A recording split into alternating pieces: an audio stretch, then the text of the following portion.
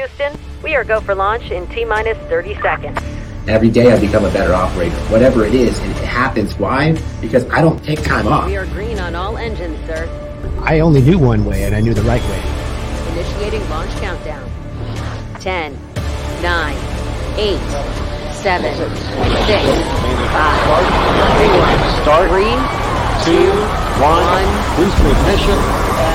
The Service Rocket Podcast has good liftoff.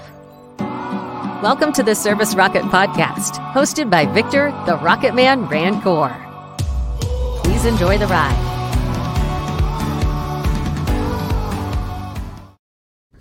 Hello, listeners. Welcome to Service Rocket Podcast, episode number 4. This one I'm extremely excited about. I have Mr. Home Service Millionaire, soon to be billionaire, Mr. Tommy Mello on the podcast. Welcome, Tommy. Hey, Victor. Thanks for doing this with me. Yeah, man, I'm excited to have you on and excited to talk. I mean, between you and me, I can't keep up with what either of us are doing, but it always seems like there's always something bigger and better. And just every time I talk to you, man, I feel like I walk away just a little bit smarter and feel a little bit dumber, to be honest, because I'm trying to keep up with you all the time, man. So you want to introduce yourself to some of the people that might not know who you are, and then we'll kind of jump in it from there. Yeah, my name's Tommy Mello. I own a company called A1 Garage Door Service. Live in Arizona, from Michigan. In Michigan, I was born in 83. I moved to Arizona in 1999, so when I was 16.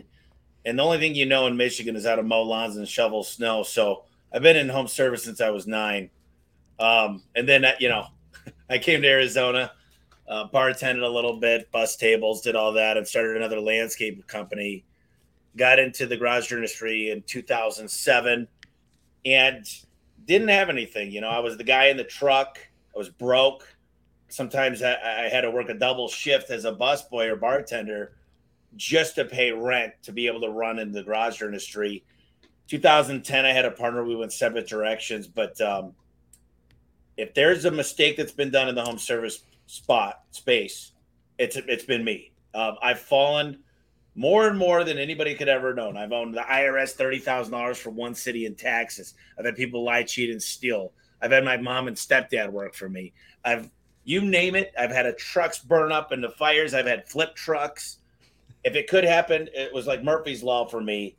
But the good thing is I try not to make the same mistake twice. And I wrote the book, The Home Service Millionaire. I had 12 co-authors, a lot of the people I learned from. It's a really nice Rolodex.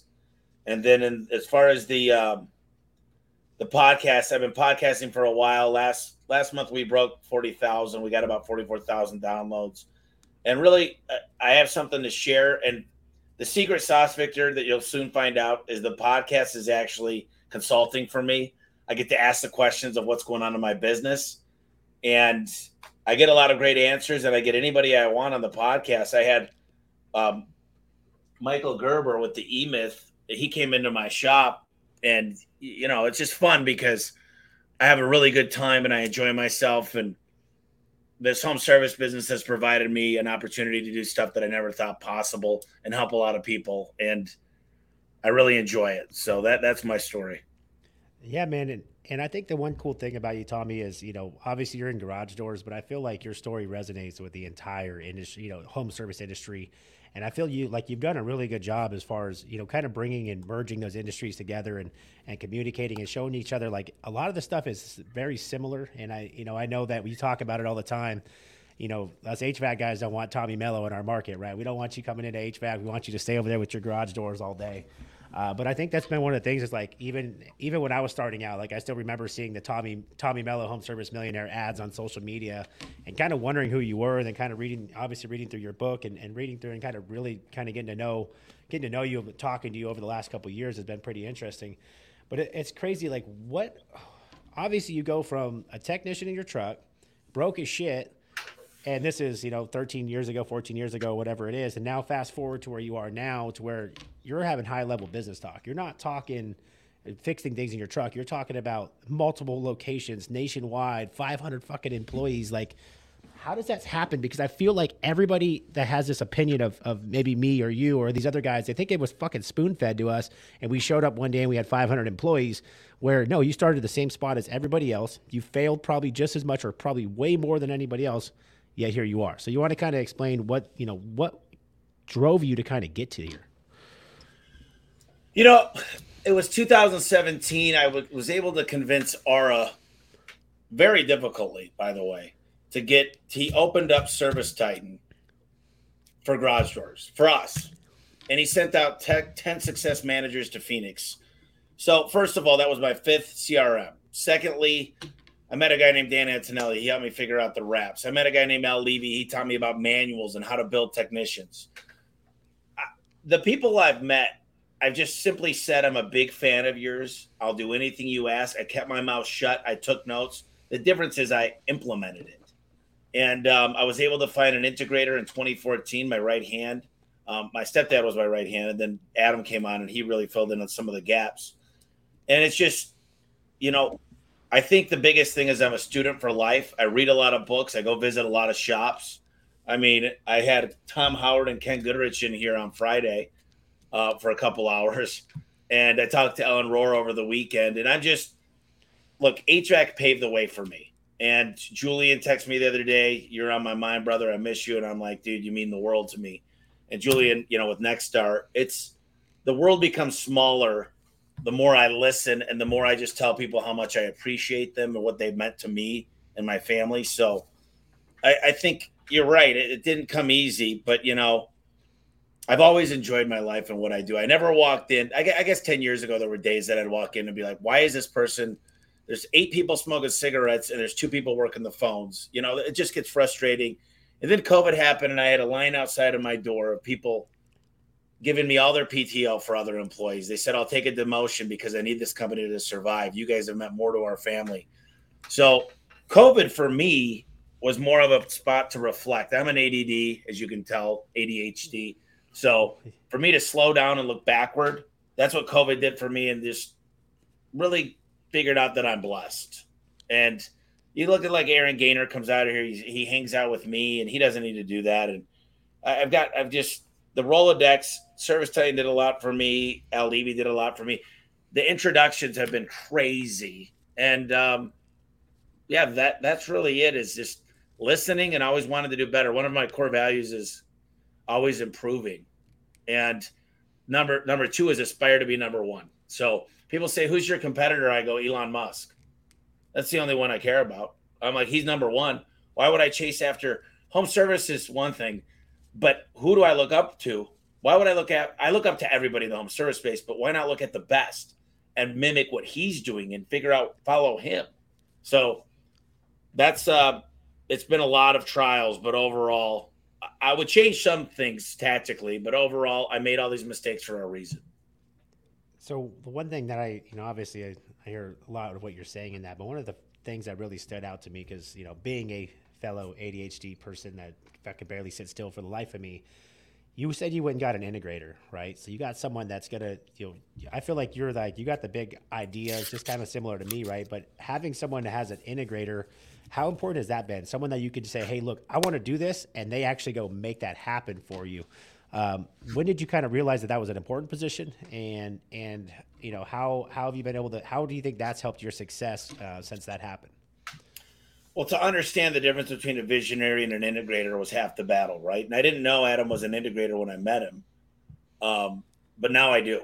And I read the book Rocket Fuel, and what I realized was Walt Disney, as amazing as he was, wouldn't be able to do anything without his brother Roy. Roy knew what was in the bank account at all times. He knew how to make payroll. Walt was a dreamer. He knew what Disneyland was going to look like before there was a brick or a paved street. He figured it out, but he needed people to help him. And part of that goes into the Eisenhower matrix of what should I be working on today? What should I be delegating? And how do I prioritize? And to really figure out, look, if you looked at my project board on Monday, which is a project management tool, there's about 170 projects, but a lot of them are delegated. A lot of them are outsourced. We're taking the whole site in Spanish. We're hiring for the Spanish call center. We're going to do a lot of things. We've got a pay-per-click campaigns built. We're optimizing our GMBs and LSAs for Spanish. These are things that take years for people. It's been 1 month we've been working on it. It'll be launched next month. So I would say the integrator is the most crucial role for a visionary. And then to surround yourself with multiple integrators, it just adds fuel to the fire. And now you can grow very, very fast. Remember, Elon Musk only has the same amount of hours as you have and I have in our day. So Yeah. to realize, to have a plan, have an organized, if you were to look, I don't even want to show you, but if you look at my calendars, they're all there. Sometimes I tell Bree, my executive assistant, that I need time to go to the bathroom. They're like, put in a little time for lunch in the bathroom breaks, because it's all organized though. Everything's got a time and a place. Even to get this meeting between us, it was like moving stuff around and figuring it out. But it's all important stuff. So well, I mean, obviously it's important. You got to be able to delegate, especially if you want to work at a high level. So obviously, it sounds like you delegate more than you probably actually have to physically do yourself most of the time, right? Because I think a lot of guys, and one of the big mistakes and why people don't grow out of their 1-man, 2-man, 5-man operation is because of delegation. Can you kind of talk about that and how you've started? How were you able to go from the guy in a truck to be able to start trusting people to go and do your vision for you, right? Because I feel like that's a lot of the guys are so scared to trust other people. Well, that's the thing. You got to understand. I mean, delegation came by accident, and then Al Levy taught me what I was doing. But if you think about this, I don't open up my own mail. I don't open up my own email. I don't look at payroll. I don't remember the last time. I don't even know how to log in to see payroll. But I have all kinds of checks and balances, believe it or not. I've got an API that's built in that it feeds into a Google Doc to look at things. But ultimately, I know certain things, because if you think that Jack Welch in the heyday of General Electric was looking at who payroll was going. So how do you build trust is important. I think you hit the nail on the head. When my mom and stepdad moved out for me in 2010, they gave me trust. And that's what I needed to grow the business. I didn't have to deal with these mundane things like, and it sounds crazy, inventory and payroll are very important, but I'm marketing and sales. I'm growth. I'm the machine that hits the gas. But if I leave for 2 months, we don't skip a beat. But I'll tell you this, the goals will be dropped down to here, and we'll continue to grow. They say 10% growth is safe. I say 150% is what my goal is. We've got good, better, best goals, then we've got Tommy goals. And they call them Tommy goals because they're kind of fictional. Probably so I gotta define to these guys, how do we get there? And I said, hey, here's what we're gonna do, $1 billion in 5 years, and they laughed at me. Then I wrote down on a whiteboard $1 billion.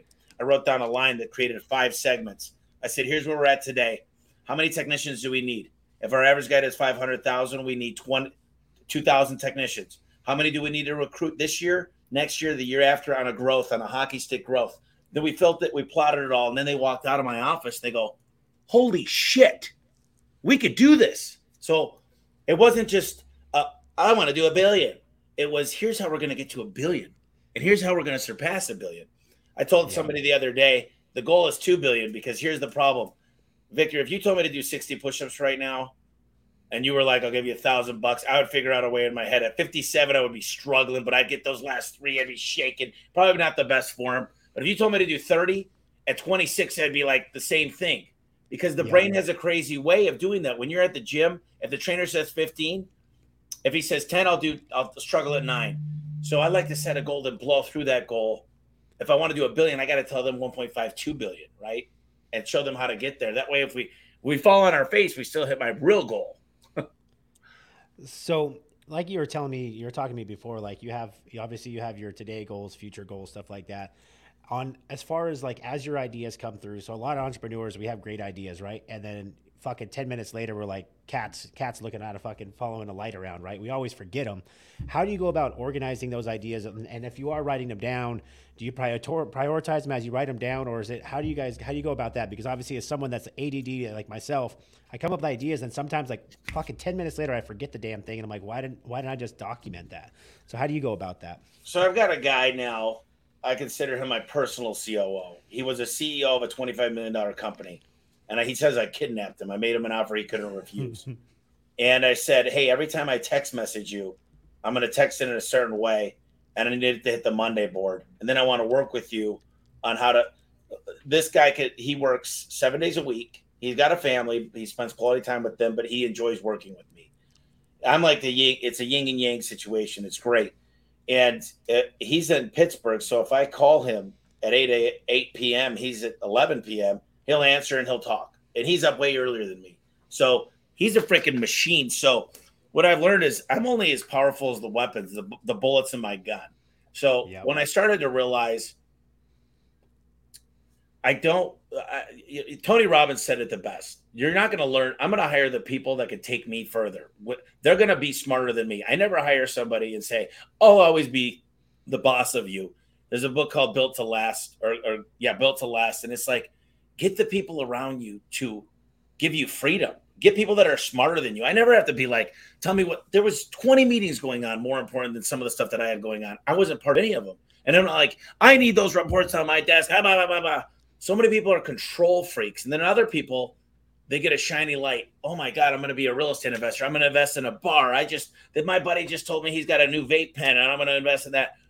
Why don't we focus on the shit that's making us a ton of money? You said it yourself. You said you took your eye off the ball. You refocused now that you're having a best year ever with a record EBITDA. So I think that's the biggest thing, right? Like it's, a lot of guys, instead of putting in the work and doing the things that are necessary to fix what they're working on now. And I've been one to do it, right? Like instead of fixing what my problem is, I just ignored my problem and go create something else to try to, that I'm hoping that's going to fix my problem.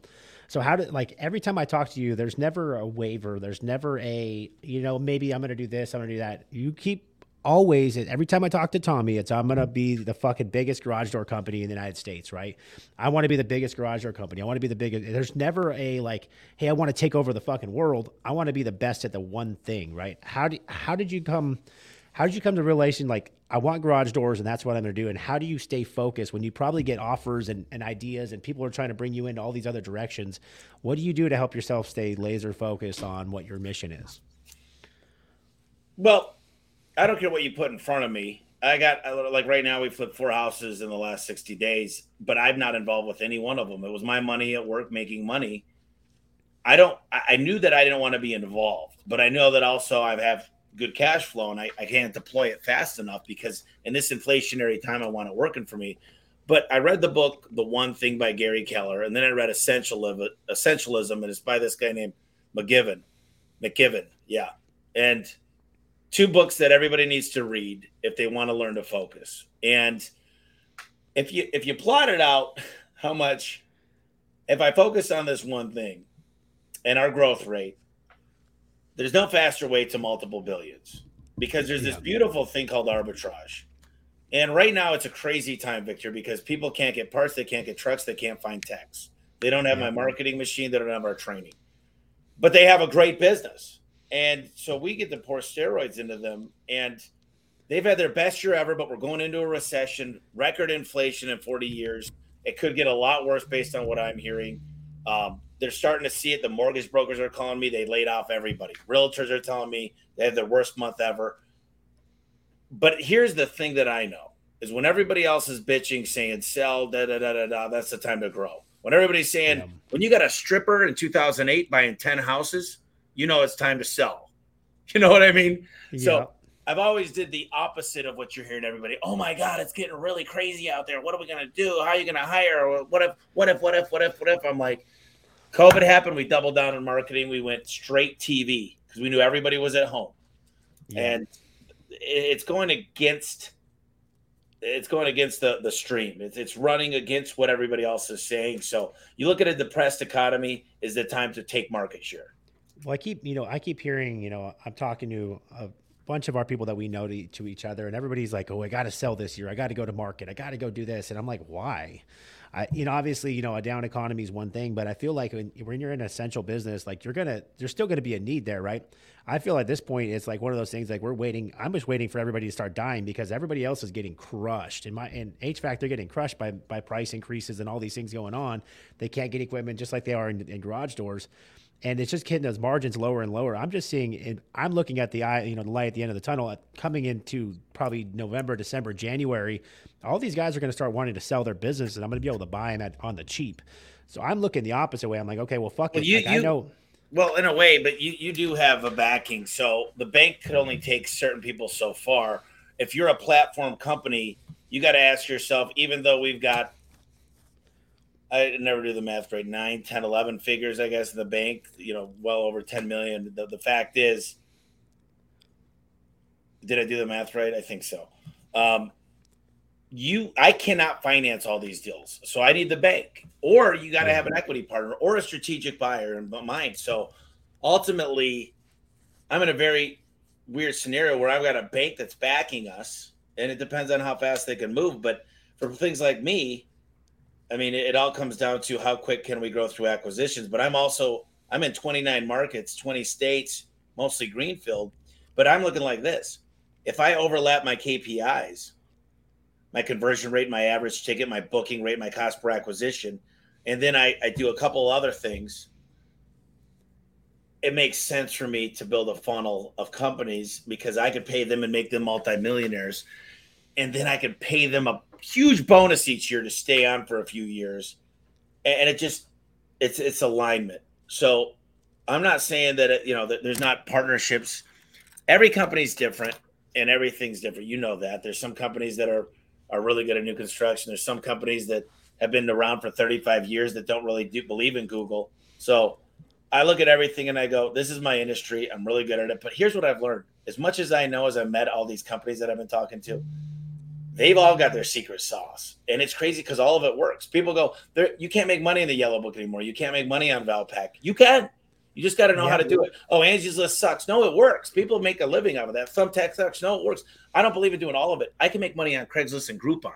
I mean, you can, but people say, oh, that shit doesn't work. And I'm like, just because it didn't work for you, just because Google didn't work for you, just because billboards don't work for you, you get somebody like Service Champions. He doesn't do fancy trucks. He doesn't do a lot of wraps and billboards and stuff like that. He's the best I've ever seen it at memberships. And memberships work for him. Memberships don't work for everybody. Yeah, and I think that's, obviously I came from the Service Champions model, right? Like Leland's where I started working. That's where the only business I took a lot of my stuff from, right? And, growing, because obviously you see, I got Ishmael in my market. I got these other guys in my market, and I see Ishmael goes up and puts 250 billboards up, right? Which was a great play. That's how he was able to acquire the labor, right? He was able to acquire the labor because they saw him driving everywhere. But I go from, listening to, Leland Smith, and Leland's like, I would never buy a billboard. I would just spend the money and buy more trucks, and more trucks on the road are going to get me more customers anyways. And, my business is primarily service. I'm mostly we're doing tune-ups most of the day. We're doing tune-ups and flipping those into replacements. And that's where my business comes from. And then some of the other way, Ishmael was able to create a bunch of fucking replacement jobs and sell a bunch of replacements fast enough and install them quick enough. His was built off of efficiency. Like, that company is efficient. They're selling, installing, and collecting like that, right? Super fast, which is impressive to watch him. So there's a lot of different ways to make money in the industry. You just have to figure out what you're the best at. But I think for me, it's been the membership stuff. So on the garage door side, you said, hey, I'm very grateful to the HVAC people, right? So what have you taken from the HVAC side and implemented into garage doors that wasn't really there before? I don't know where to start. Service agreements, turnovers. No one ever knew what a turnover was. Financing, that no one did financing. Those are three of the big ones. I'd also say is having a junior tech, senior tech, separating installers from technicians, separating CSRs from dispatchers. None of this shit existed. I just went over a lot. But I don't know where to start. I mean, literally, the multiples, how arbitrage works, what an EBITDA even means. All these things happen because some guy started in the early 90s, and it was Frank. What's the name? It was George Brazil and George Brazil. Yeah, and these different guys got together and they designed these operations, and it just continued to get better. And I sat down with a bunch of garage door companies, 20 some out of them, and I go, how many of you guys, an HVAC unit for a lot of these guys, $2,000, they're selling it for 10, 12, 15, 20, 30. And I said, so let's just take a 7 times multiple. And this was back a couple of years ago. I said, let's just say we charge 7 times what we pay. What do you pay for a door and opener? I said, what, about $1,500? They said, yeah. I said, are you guys charging $10,500? They go, oh, they look around. I'm like, put your hands up if you did that. And then I go, 9,000, 8,000, 7,000. And we kept getting lower and lower. And they go, how can you charge that? How do you sleep at night? And I go, let me ask you guys a question. How many of you offer PTO? How about anything with the Dave Ramsey program? How many of you drive in brand new trucks? How many of you guys have a 401k? How many of you guys have really good dental insurance? How many of you guys pay for all the gas? How many of you guys have brand new? How many guys could do billboards? I said, how the fuck do you sleep at night? How do you sleep at night knowing you're shitting on your employees in the name of taking care of your employees? All right, in the name of taking care of you chart. Amen, brother. Amen. I got guys that make six figures because guess what? A lot of them, most of them, if you can't make six figures with me, you're not going to go anywhere and make six figures. And I'm like, these guys have dreams. These women, these men, they have dreams. They have goals. They want to spend time with their families. They want to put their kids in private school. They want a new car. They want a rental. Why do we got to hold the industry down? Why can't we do billboards and TV like HVAC guys? Why can't we pay our people really, really well? Because here's the deal. People are leaving the trades like no other. So when we could get them in, it used to be, 20 years ago, oh, if you can't make it in school, just go into the trades. Now it's like the trades are back, baby. It's changed. Oh, yeah.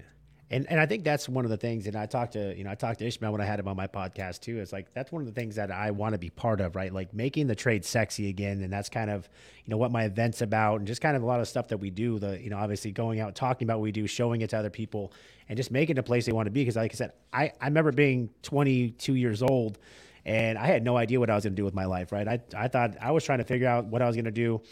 Worked all these odd jobs, and all of a sudden I just happened to stumble into Service Champions and answer a Craigslist ad. And next thing I know, I'm making hundreds of thousands of dollars a year selling air conditioning when I didn't even know what the fuck HVAC stood for. And the amount of money that you can make and the way that the trades have changed my life. I mean, I've only been doing this 7.5 years ago. I didn't know what HVAC stood for. And now I'm over here, doing where I'm at now. And it's just like, it's crazy to even think that's even possible. And the funny thing is now I'm employing my friends that went to college. Like my friends that went to college are working in my office for me, or working, doing things for me now that I would have never in a million fucking years would have thought I was going to be their boss. You know what I mean? 100%. And you know what? I always had big goals. I showed my dad my breakdown of Valpak, and my dad used to own a transmission shop, but the IRS took it away. And he's like, you can't market like that and not expect to be the biggest company. And Valpak did it, I still do it, but I had to, what changed, I got very, very lucky. Right place, right time. The yellow book went away. All the double trucks, the guys that have been around, boom, that went to shit in 2008. So they all got out, and now fair playing field, the best, the strong survive. I was able to get more online reviews, get better videos, be able to recruit better. And these guys are like going, they can't stand a chance because they're like, what is Google? They're like, why don't I just partner with you, because you understand the marketing and recruiting. You can still get vehicles. You understand. I give my guys $3,500 worth of tools, and I'm not bragging about what I do. I'm like, here's the thing. People are like, I don't have the money like you have. And I go, I always say the same thing. Can you go to Costco or Sam's Club and pick up a little container of Bisquick and make freaking pancakes for your guys? Can you bring them out and play Frisbee or volleyball? One thing I'll tell you, Victor, I had a gal on my podcast, her name's Barbara. She said the number one thing she figured out in a company, if it stays together and people don't quit, is they have best friends at their business. Where do you make best friends? Not in the truck calling each other. You do it outside of work. So you do these events. You get the wives and the husbands and the kids together. They make friends. And you do these as much as possible. Now, you could do some Facebook Lives and get a video guy and kill two birds with one stone. But really, you're hoping that they love each other and form a bond through your company.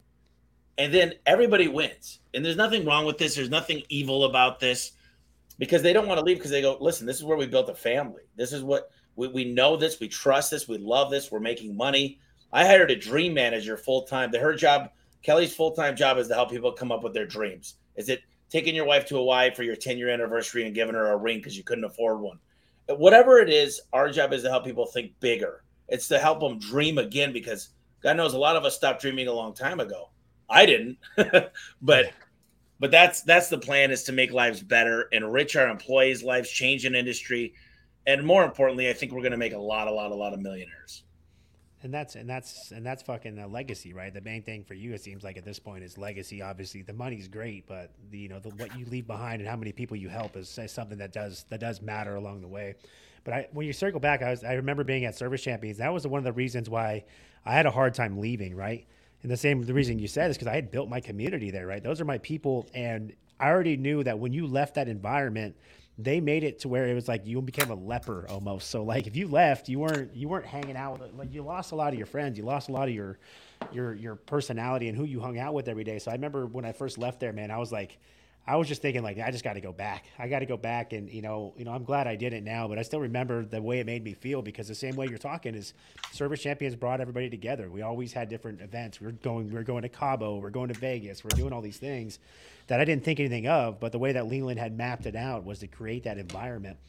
So we got the environment, but I think one of the big things that you do also is the social media stuff. So can you kind of talk about how important your personal brand has been to not only growing your business? Because I feel like when you have an owner, like even for myself, right now that I post so much stuff on social media, I do all these things, I start getting people just want to come work for me. They want to be a part of whatever the fuck I'm doing. They're like, I don't know what you're doing, but I want to be part of it. Have you noticed that drastically since you kind of started pushing really big on social media the last couple of years? It's been instrumental.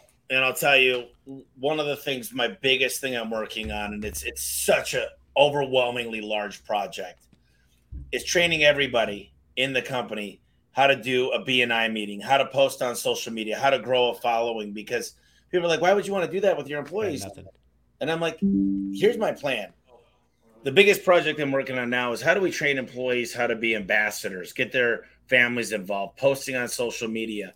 Because we're going after two things. We're going after recruiting amazing people, and we're going after recruiting amazing clients. So if they get paid and they can follow the sequence and they know they're going to make money, I'm like, I will have some of you guys next year making an extra $70,000 to $100,000 a year.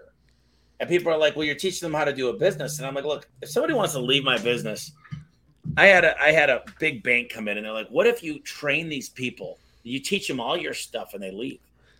I go, I hope they're successful. I hope they said, hey, I met Tommy Mello. I met the family at A1 Garage Door Service, and they increased my life. They taught me how to be more confident in myself. They taught me about what life's all about. They taught me to dream again. And if they want to leave, it's not easy. We've designed this in a way that you could make just as much money as you want as a business owner, but just staying in for us. And my dream has to be big enough to fit all of theirs inside of it so they could do whatever the hell they want, when they want, with who they want. And that's important to me because, you know, we could get on here and talk on podcasts all day long and tell everybody, hey, listen, this is what we're doing. But if you're not really doing it and you're just out for the money, there's no doubt money, you know what money allows me to do is money allows me to help a lot of people. And I've always loved the idea of me being in philanthropy rather than running it through the bureaucrats in Washington, D.C. who are getting filthy rich. So, you know, I'm pretty disciplined with money. I lived at my apartment till about 6 months ago, a 1,100 square foot apartment. I drive a Nissan Titan. I don't have a Porsche or a Lambo or a brand new Corvette. I have some nice things, but I don't own anything that's depreciated. I don't have a boat. I don't have a motorcycle. I don't have a jet ski. I don't have any of that stuff. I never have. I don't have an RV or a Razor. And I'm not saying anybody that does is wrong. But for some reason, Victor, a lot of people get together, husband and wife and family, and they go, we deserve all this. Yeah. Instead of just putting it back into the business, go rent a Harley for a week. Go on your buddy's boat. Like, that's what I don't understand. And they're like, it's this impulse buys and it's financing that they get sucked into. And then they wonder why they can't get ahead. And they go, we don't understand. And I'm like, well, let's see. You got two houses, which is fine, but you're not renting the other one out. You've got and they're like, we deserve this. I'm like, that's fine. But if that's your prerogative to have a bunch of toys and guns and go shooting every weekend, you're never going to grow the business. You know, that's what I think people respect is I'm here every day. I'm here on Saturday, Sunday. I was here all day for the hiring event. Then I came back here for 2 hours to meet with a company from Florida. I care. I'm here, and I'm investing back into the people and the business. And I think that's one of the things that's allowed my business to grow tremendously as well. So since day one, I don't have fancy cars. I don't have fancy shit. You guys will see me post I posted this Lamborghini the other day. One of my employees owns a Lamborghini. Okay. So I post this stuff and everybody's like, oh, you got a Lamborghini. I'm like, no, you don't understand. I'm a cheap ass. Like I try to invest everything back in the business. I'm trying to grow something special. Like I'm 33. I got nowhere else to go. Right. Like what am I going to do? Go blow all my money now. I'm like, I plan by the time I'm 40, I'll probably start having some fun and start maybe buying some nice things. But I think you got it. I think you can certain times for sure. I'm not going to say I'm never going to do anything nice, but it's just right now my main focus is one thing, and obviously like last year my focus was all over the place, and when I've really narrowed it down, I focused like what do I want to do? I want to grow the biggest home service company in the state of California, period, and that's going to happen over the next probably 36 to 48 months. I'm going to pass everybody just because I'm dedicating everything. All I do all day is like when I come in, all I'm doing is training, recruiting, everywhere I go, I'm giving out cards. I'm trying to bring in new people. I'm trying to acquire companies. And I changed my mindset to that, where before it was like I was trying to do anything besides for being my business. I was trying to go do all this and that. I didn't want anything to do with being in the heating and airspace. And when I changed my mindset back to, hey, look, this is what we're going to do, this is how we're going to do it, why we're going to do it, I've watched my entire staff change, right? Because I kind of, when you're separated, like your guys are going to run the business, but they're never going to be as excited, as motivated as you being there every single day, day in and day out. So I've dedicated now Monday through Friday, no matter what, I'm in the office from minimum 7 a.m. till probably about 6 o'clock at night. On the weekends, I'm on my phone. I'm texting the guys. I'm doing things all day. So 7 days a week, I'm back in the business. And since that's happened in about March, it literally has gone like this. Like it's been night and day difference. Our profit, our EBITDA has just gone from, we were doing about 10% a month EBITDA to where we're 20, 30% EBITDA on some of these months now, because all I'm doing is focusing on that. All I'm focusing every day, I'm loving on the guys. I'm training, I'm texting them. How are you doing? How's family? Do you need some time off? Do you need this? And I feel like I've become a servant rather than before I was like, I was the boss and I get to do whatever I want. Now I feel like I'm starting to just serve my employees, and I've seen just a drastic change. Have you kind of noticed that, a lot of the respect when you are there every day? Well, that's what people talk about all the time. I'll tell you this. The fact is that you're here, but these employees, they're my coworkers, number one. Number two is they have lives. When they walk in this office for their first day and you just say, hey, congratulations, glad you're on board. My name's Tommy. You're going to be riding with this guy. Here's some stuff to study. Good luck. What if you said, hey, listen, man, I planned this all out for you. I got the next 2 weeks. Here's what it looks like. Let me take you to breakfast. I don't have time to go with every employee. Don't get me wrong. But if I had 10 employees, I'd be doing so much more. The fact is, I do a 4-hour orientation with every single technician. 4 hours, but they're all together. I get to answer questions. I give them my cell phone. And my thing is if you really think about this, they came on trusting you and your vision, and they have a life. They have goals just like you have. A lot of them have big families. And to sit there and say, I'm the boss, you work for me, you do what I say, I own the business, will get you nowhere. And this is a world where now employees have choices. And that's what everybody's got to understand that's listening to this. If you think that because you started a business, that everybody's supposed to go to your beck and call, oh, well, they'll never work as hard as me. If they worked as hard as you, they'd be your boss. So don't expect people to work as hard as you for your goals. I think it's just twisted what owners think in their heads. And a lot of these guys that own businesses, they don't own businesses. They're like I used to be. They own a job. They leave their business for 2 weeks, it collapses. So how much is your business worth if you're everything? I'll tell you what I'll give you for it. I will literally, if you got a $500,000 business and when you leave, it's done, I'll give you $200,000 for your business if that's what you're bringing in a year.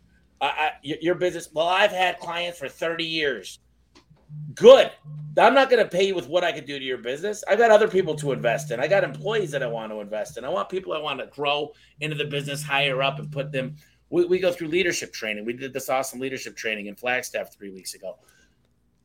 I just think it's crazy what people think. You work for me. You should listen to me. And they're cracking the whip all the time. I see you all the time. You're the carrot guy. Not the software, but you are giving out a carrot all the time. You're praising them. You're loving them. And they're going to stay loyal. They're not going to quit. They're going to recruit. They're not going to call in sick. They're going to be there on the weekends. They're going to that's what happens.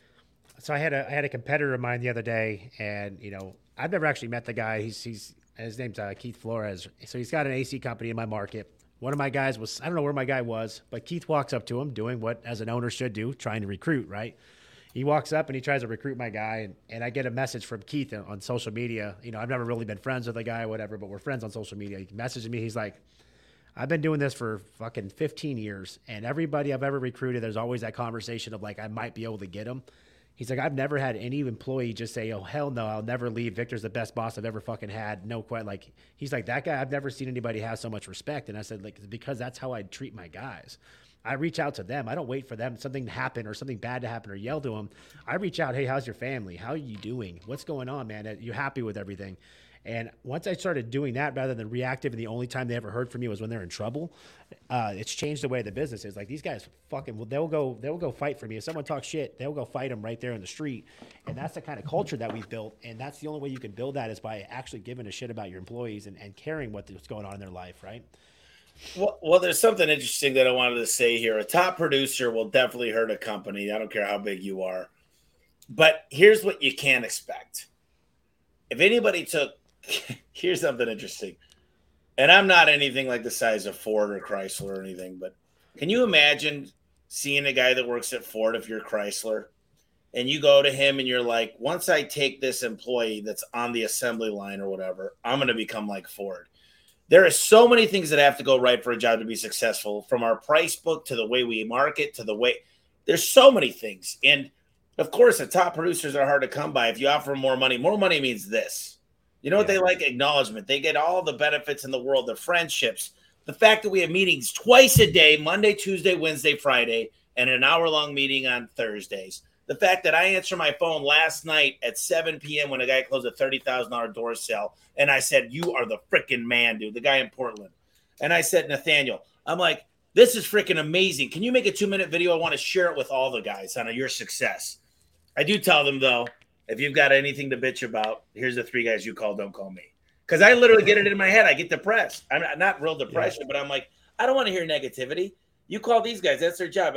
If you say something great, I get motivated. I call more people. I share it. And I'm like, give me the good. Give me the good whenever you can, because I'm like, dude, I'm like this all the time. You know that. Like, this is not like energy Tommy. This is, I got fast and I got real fast and I got crazy fast. Those are my 3 speeds. And I'm constantly motivated and excited. I don't know any other way to just let's if I have a bad fever or a cold, people are like, what's wrong with you? They're like, what's going on? What's wrong with you? I'm like, I just don't feel good today. They're like, oh, dude, snap out of it. We need that energy. Yeah. And I'm like, yeah, I can't have this 365, but it's here about 360. So when you are talking about having, obviously having employees, so many people have this issue with how the fuck do I find employees? And I had a conversation on the podcast the other day, or I think 2 episodes ago, and I was talking about I always tell people, like, when I talk to them, like, would you want to go work at your company? What about your company would make someone fucking excited or quit their job to go work there? Do you have better benefits? Do you have better pay? Do you have better anything? And a lot of these guys, they don't really think of their company from an employee point of view. Like, so I know obviously for you, recruiting is probably easy because you're providing all those things. Imagine, what would be the one thing that you want to say to a company that's thinking about, hey, I want to start growing. How do I start attracting high-level talent? All right. There's a book right here on my shelf. There's a million books, but this is called The Compound Effect by Darren Hardy. He writes in the book when he was looking for the perfect wife, right? So he grabbed a piece of paper and wrote down everything he wanted. I mean, he wrote down everything he hated about his ex-girlfriends, what she looked like, what she smelled like, what her hobbies were. And he writes down 100 things. And he looks at his list and he goes,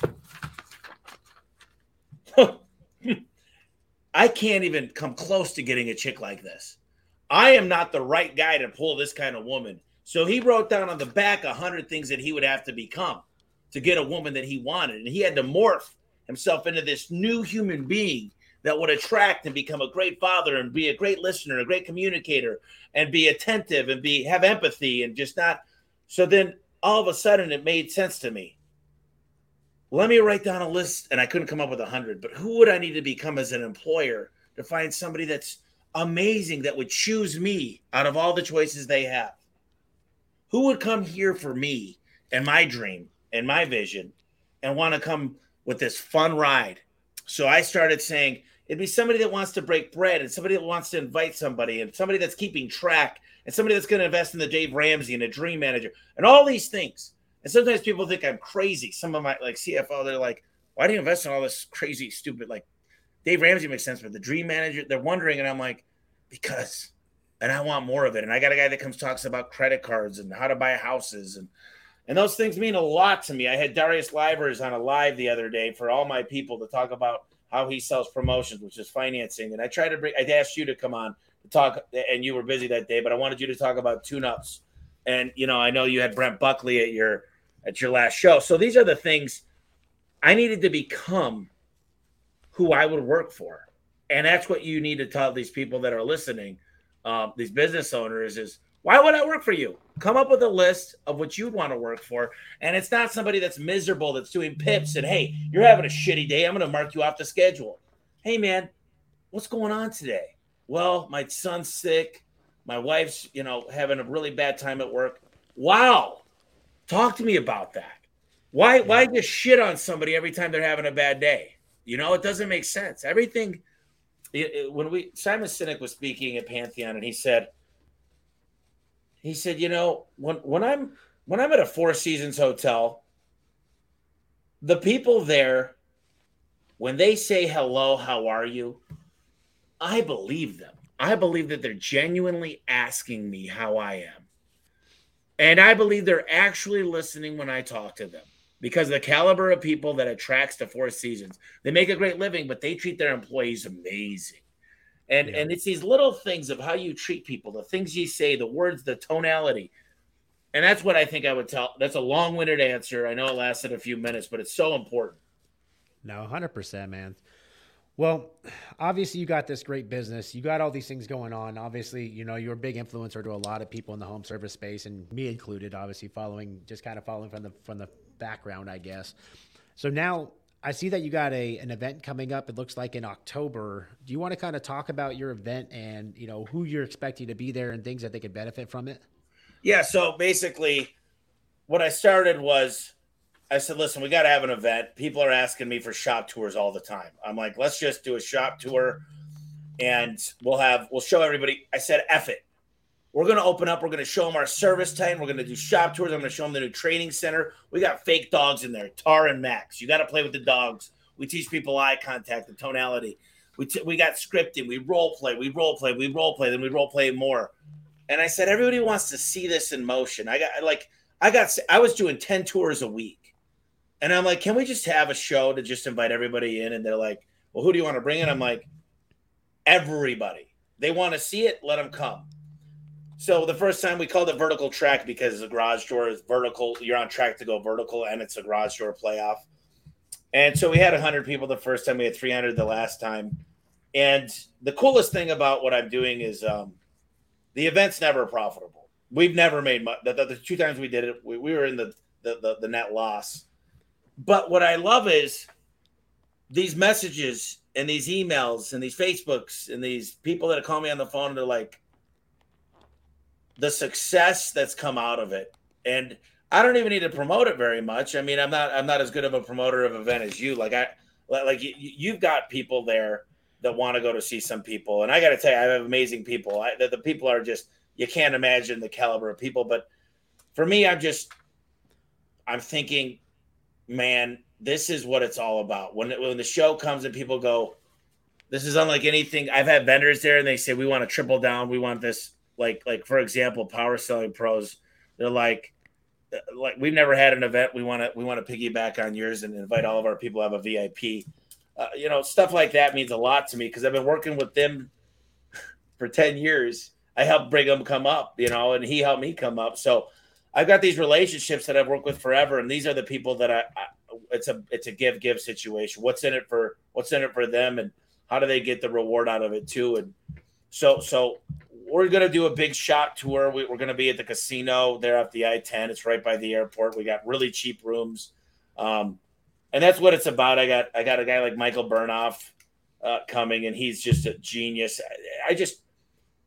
It's all to deliver value. And the cool thing is that I basically made a Rolodex of everybody we use. And kind of like Nexstar, we get a rebate on everything. So if they become part of Home Service Freedom, they get access to these prices that you can't get access to because you don't have 400 technicians.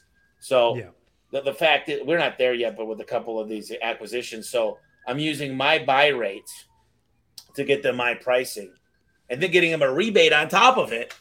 So like Ken Goodrich, he's a part of Nexstar, but he's like, dude, I don't really log in. He's like, I get a check that's more than what I spend. I get a check back from Nexstar that's more than I spend because I can't get these prices just ghetto, So that's kind of what we've been trying to do with that, and that like I said, it's a week before yours. I mean, yours is absolutely phenomenal in Vegas. If you can make it to the third day to your, it's tough in Vegas. Mine is a little bit different because you don't have the casinos and the alcohol, but it is at a casino. But anyway, What are the dates on your event? 12th, 13th, 14th. And we're doing something a little different. We're doing tech training. So we trained about 30 techs last time. And literally I got a phone call from a buddy and he's like, dude, our ticket average went from 420, which is still not bad, to like 900 because they learned what a turnover was and they learned how to sell. No one sells doors in this industry. They like hate selling doors. But I said, would you really fix this old piece of shit if it was your mom's, or would you give her something nice?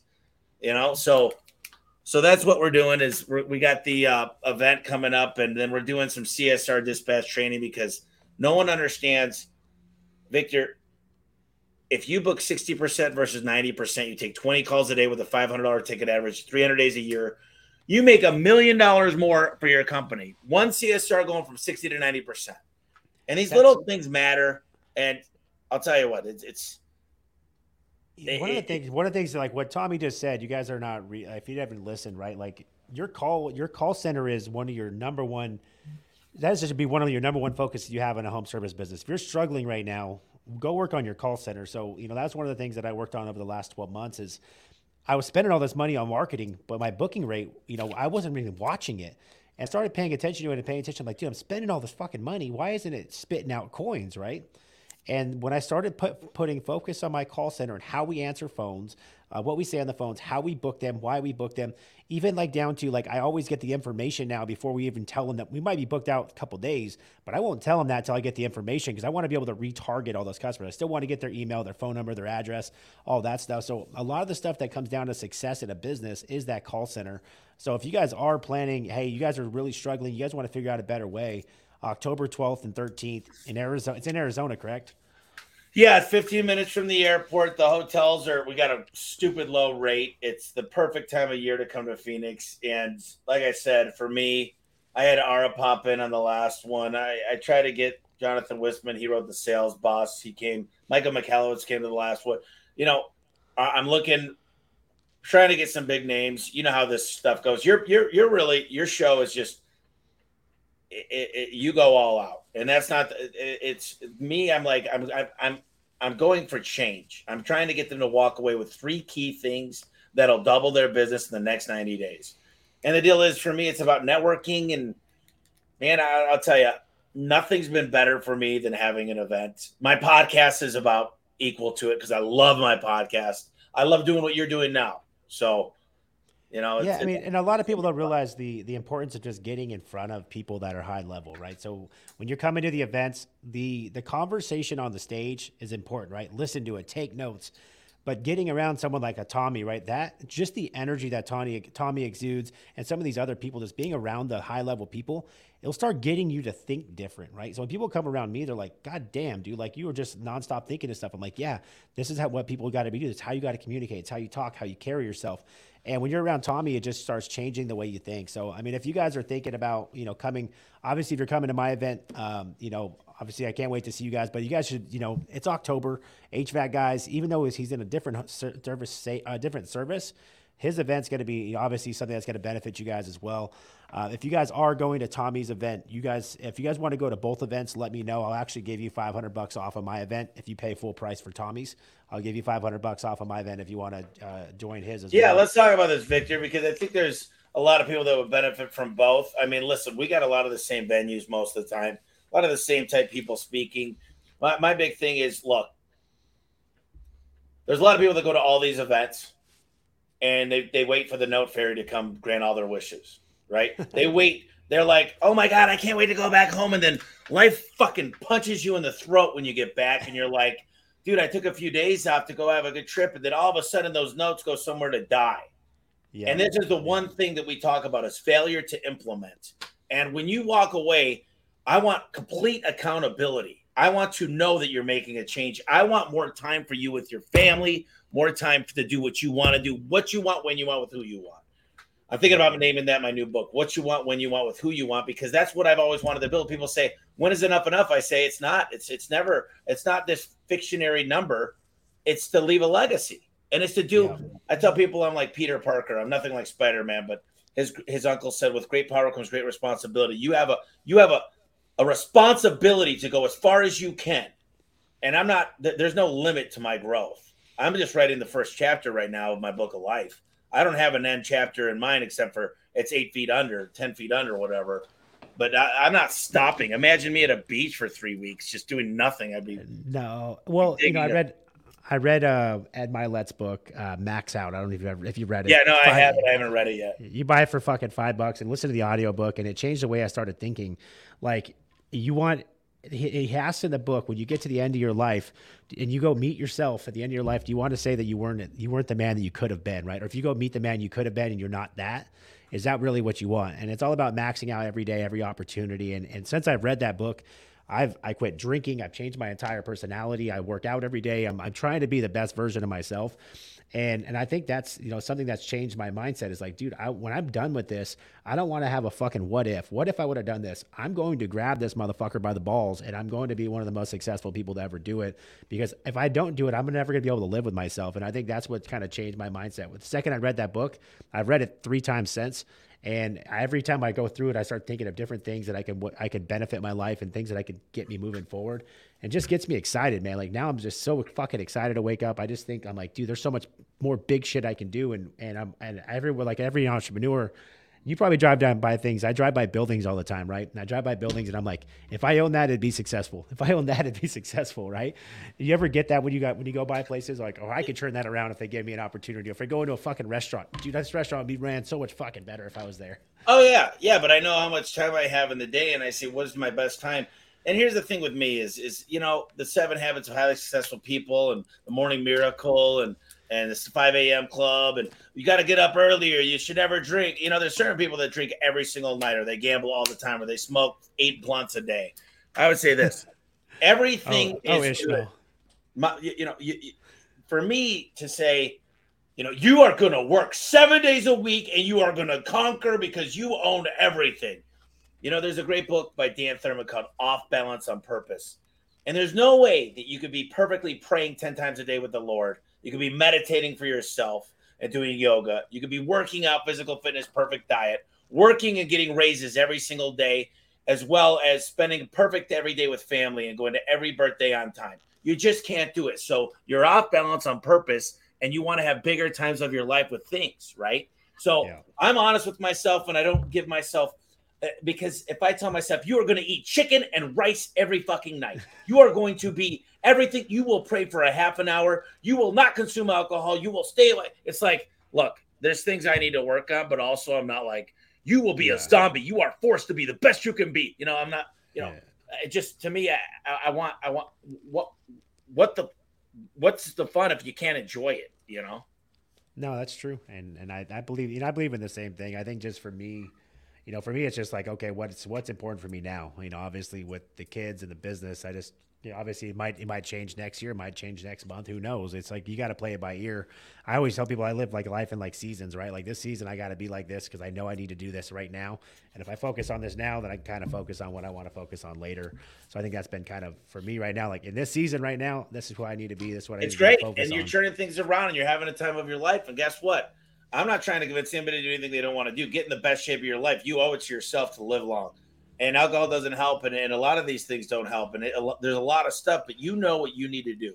Everybody listening to this, I don't need to tell you how to get in shape. You drink more water, you drink less, you smoke less, you get enough sleep, and you watch your calories. So look, you know what's so funny is I go on these podcasts and I tell everybody everything on my mind, and I'll pour my secrets of A1. Anything I've learned, you ask me, I'll tell you. And what's crazy is my managers go, what the fuck? You know, what are you thinking, dude? Like, you're giving away all of our secrets. And I go, let me ask you one thing. Do you think if I texted Victor right now, me at the driving range, let's say perhaps I got lucky and hit the ball 300 yards straight with a driver. And I said, here's how you hit the ball, Victor. Just go ahead and hit the golf ball 300 yards. Good luck. Okay. You need to hit golf balls 1,000 a day for a year to come close to doing that. And it just because I tell somebody, here's how we do it, doesn't mean not only is it very difficult, you got to have the infrastructure, the delegation, the org charts, the depth charts. You got to have all these things. And what I've learned is just being honest with people and pouring my heart out and giving everything I have to their success. And it's a lot easier when you can handhold people like Al did for me. We invested in Al and he invested in us, and he held our hand through the whole process. But don't ever think you're giving away secrets, because that's the biggest mistake anybody could ever say is, oh man, they just gave away their secret sauce, dude. I've read so many books. There's really no secrets. It's just start today and get started, you know? Yeah, and I get that all the time. It's like even with my sales training and all this stuff, and I'm just like, dude, I don't care because I already know that most people aren't going to implement it. And it's one of the things is like with coaching, right? People always come back for the same thing over and over. You can tell them it 10 times, they're still going to come back 10 more times. A lot of guys that come to my training, I'm like, dude, you've already been to the same training. Why are you coming back again? It's because it's the implementation part is the hard part. Well, I say the same thing. I say the same thing every morning. Literally, it's a different way. And Adam goes to me, why do you say the same damn things just a different way? Why do you talk about conversion rate? Why do you talk about eye contact? And when like, don't you have anything new? And I go, Adam, all I'm trying to do is get one person today. If I get one person to listen, I got a captive audience. All because somebody tells me, man, I listened to your same shit for 5 months every day. And then finally it clicked. And that day I was set free. That day I got to decide what I wanted to make in life. And that's what people don't understand is I beat the same drum, the same 4 or 5 things every day, all day. And they're like, if you complicate it too much, it's like, it's hard to get done. I told my guys not that long ago, 6 months ago, I said, you got to go out there and recruit. And then I realized who taught them how to recruit? It's not the same as my 8-step sales process in the garage. It's way different. So I had to create a process and show them and train them and role play it and practice, and prove to me that you could do it in practice. You know, I saw Larry Fitzgerald and he goes, you guys see me make some badass catches, right? You saw me. I was on the Cardinals. I was the MVP. I made 10 times better catches in practice to get up to that day. I did so good at practice. And what Kurt Warner told Fitzgerald is he goes, I can't trust you one day. And Fitzgerald said, what do you mean? Because he was a natural talent. He could catch the ball. He goes, I told you to run this play 10 yards, book left, book back right. You went 12 yards. And he goes, so I made the play work. He goes, I'm not going to throw the ball to you. Because if you don't run this exact play like we talked about and Larry goes, it was the most amazing thing because he learned to run 10 yards out, book and book back. And when he did that, he became an MVP. He became the best of himself. But he had to be trustworthy. He had to play the play exactly like they practiced over and over. And I think it's so important because we talk about role play, but I guarantee you 9 times out of 10, the people that are listening are not doing role play. You walk over to my office, possibly right now, my training center, they're probably went home. But chances are, if you walk in at a random time, they're role playing. That's fucking awesome, man. Well, Tommy, obviously me and you could probably talk all day about business pumped up, man. Sorry. I get excited myself, man. And actually, I'm probably going to make a trip out to your event too. So you said it's October 12th and 13th in Arizona. Yeah, man. Listen, give me a buzz. Let's set it all up. I'm going to have to come check it out. So if you guys are interested, get out to Tommy's event October 20th or 12th through 13th. My event October 20th through 20th through the 22nd, Las Vegas, Nevada. Tommy's going to be speaking there. Last year, everybody loved what Tommy had to say on the stage. It motivated everybody, and he's just one of many speakers that are going to be there. From Joe. You got a hell of a lineup, man. Dude, it's if I make a penny on this, I'll be happy. I'll probably be down a couple $100,000. And I dropped, I think I'm at like 1.2 million or something like that on it now. But the event's going to be badass. The speakers on the stage are going to be badass. We're expecting about 1,000 people. The after parties are going to be insane. Thank you to all the sponsors that have stepped up and helped me. Obviously last year I ran into I only had like 4 sponsors last year. I didn't know what I was doing. This year the event's going to be fucking off the chain. So if you guys can make it out to Tommy's on October 12th to 13th, then follow up the next weekend. If you guys come, use promo code Mello, and I'll give you $500 off as long as you went to Tommy's event the week before. I'll get you $500 off my event. Hope to see you guys there. Tommy, thanks for taking the time today. Thanks for joining me on. I'm excited to see what you do over the next couple of years, and I'll be watching from the background, building myself, man. Like I said, you're an inspiration to a lot of people, so thank you so much for coming on. Victor Raincore, brother. I appreciate you, man. You and Ishmael, young guys, grabbing the bull by the horns, taking over an industry.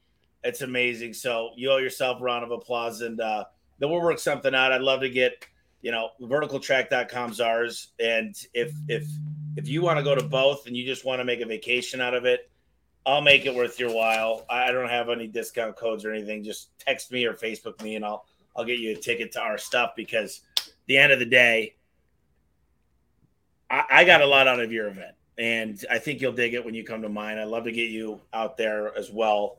I got to figure this stuff out. Like, one thing that I don't do is I'm not sitting here. I'm not the micro guy. right? Yeah, You know for a fact there's AV teams, there's food, there's all kinds of shit and after part. I know this much about the event, except I know what were the value. I know that I'm going to change lives, and I know this: if you walk out and you get to spend an extra 2 hours with your kids a week, that would be the best investment that you've ever made in your life. So I appreciate you, Victor. This was great. You got me pumped up. I'm going to go out there today and I'm going to go home and make some videos of recognition to some of my staff. But thank you for letting me do this. Thank you, Tommy. Have a good night, man. Like I said, too. We'll see you in October, brother. Later. All right, my man. Thank you. Bye.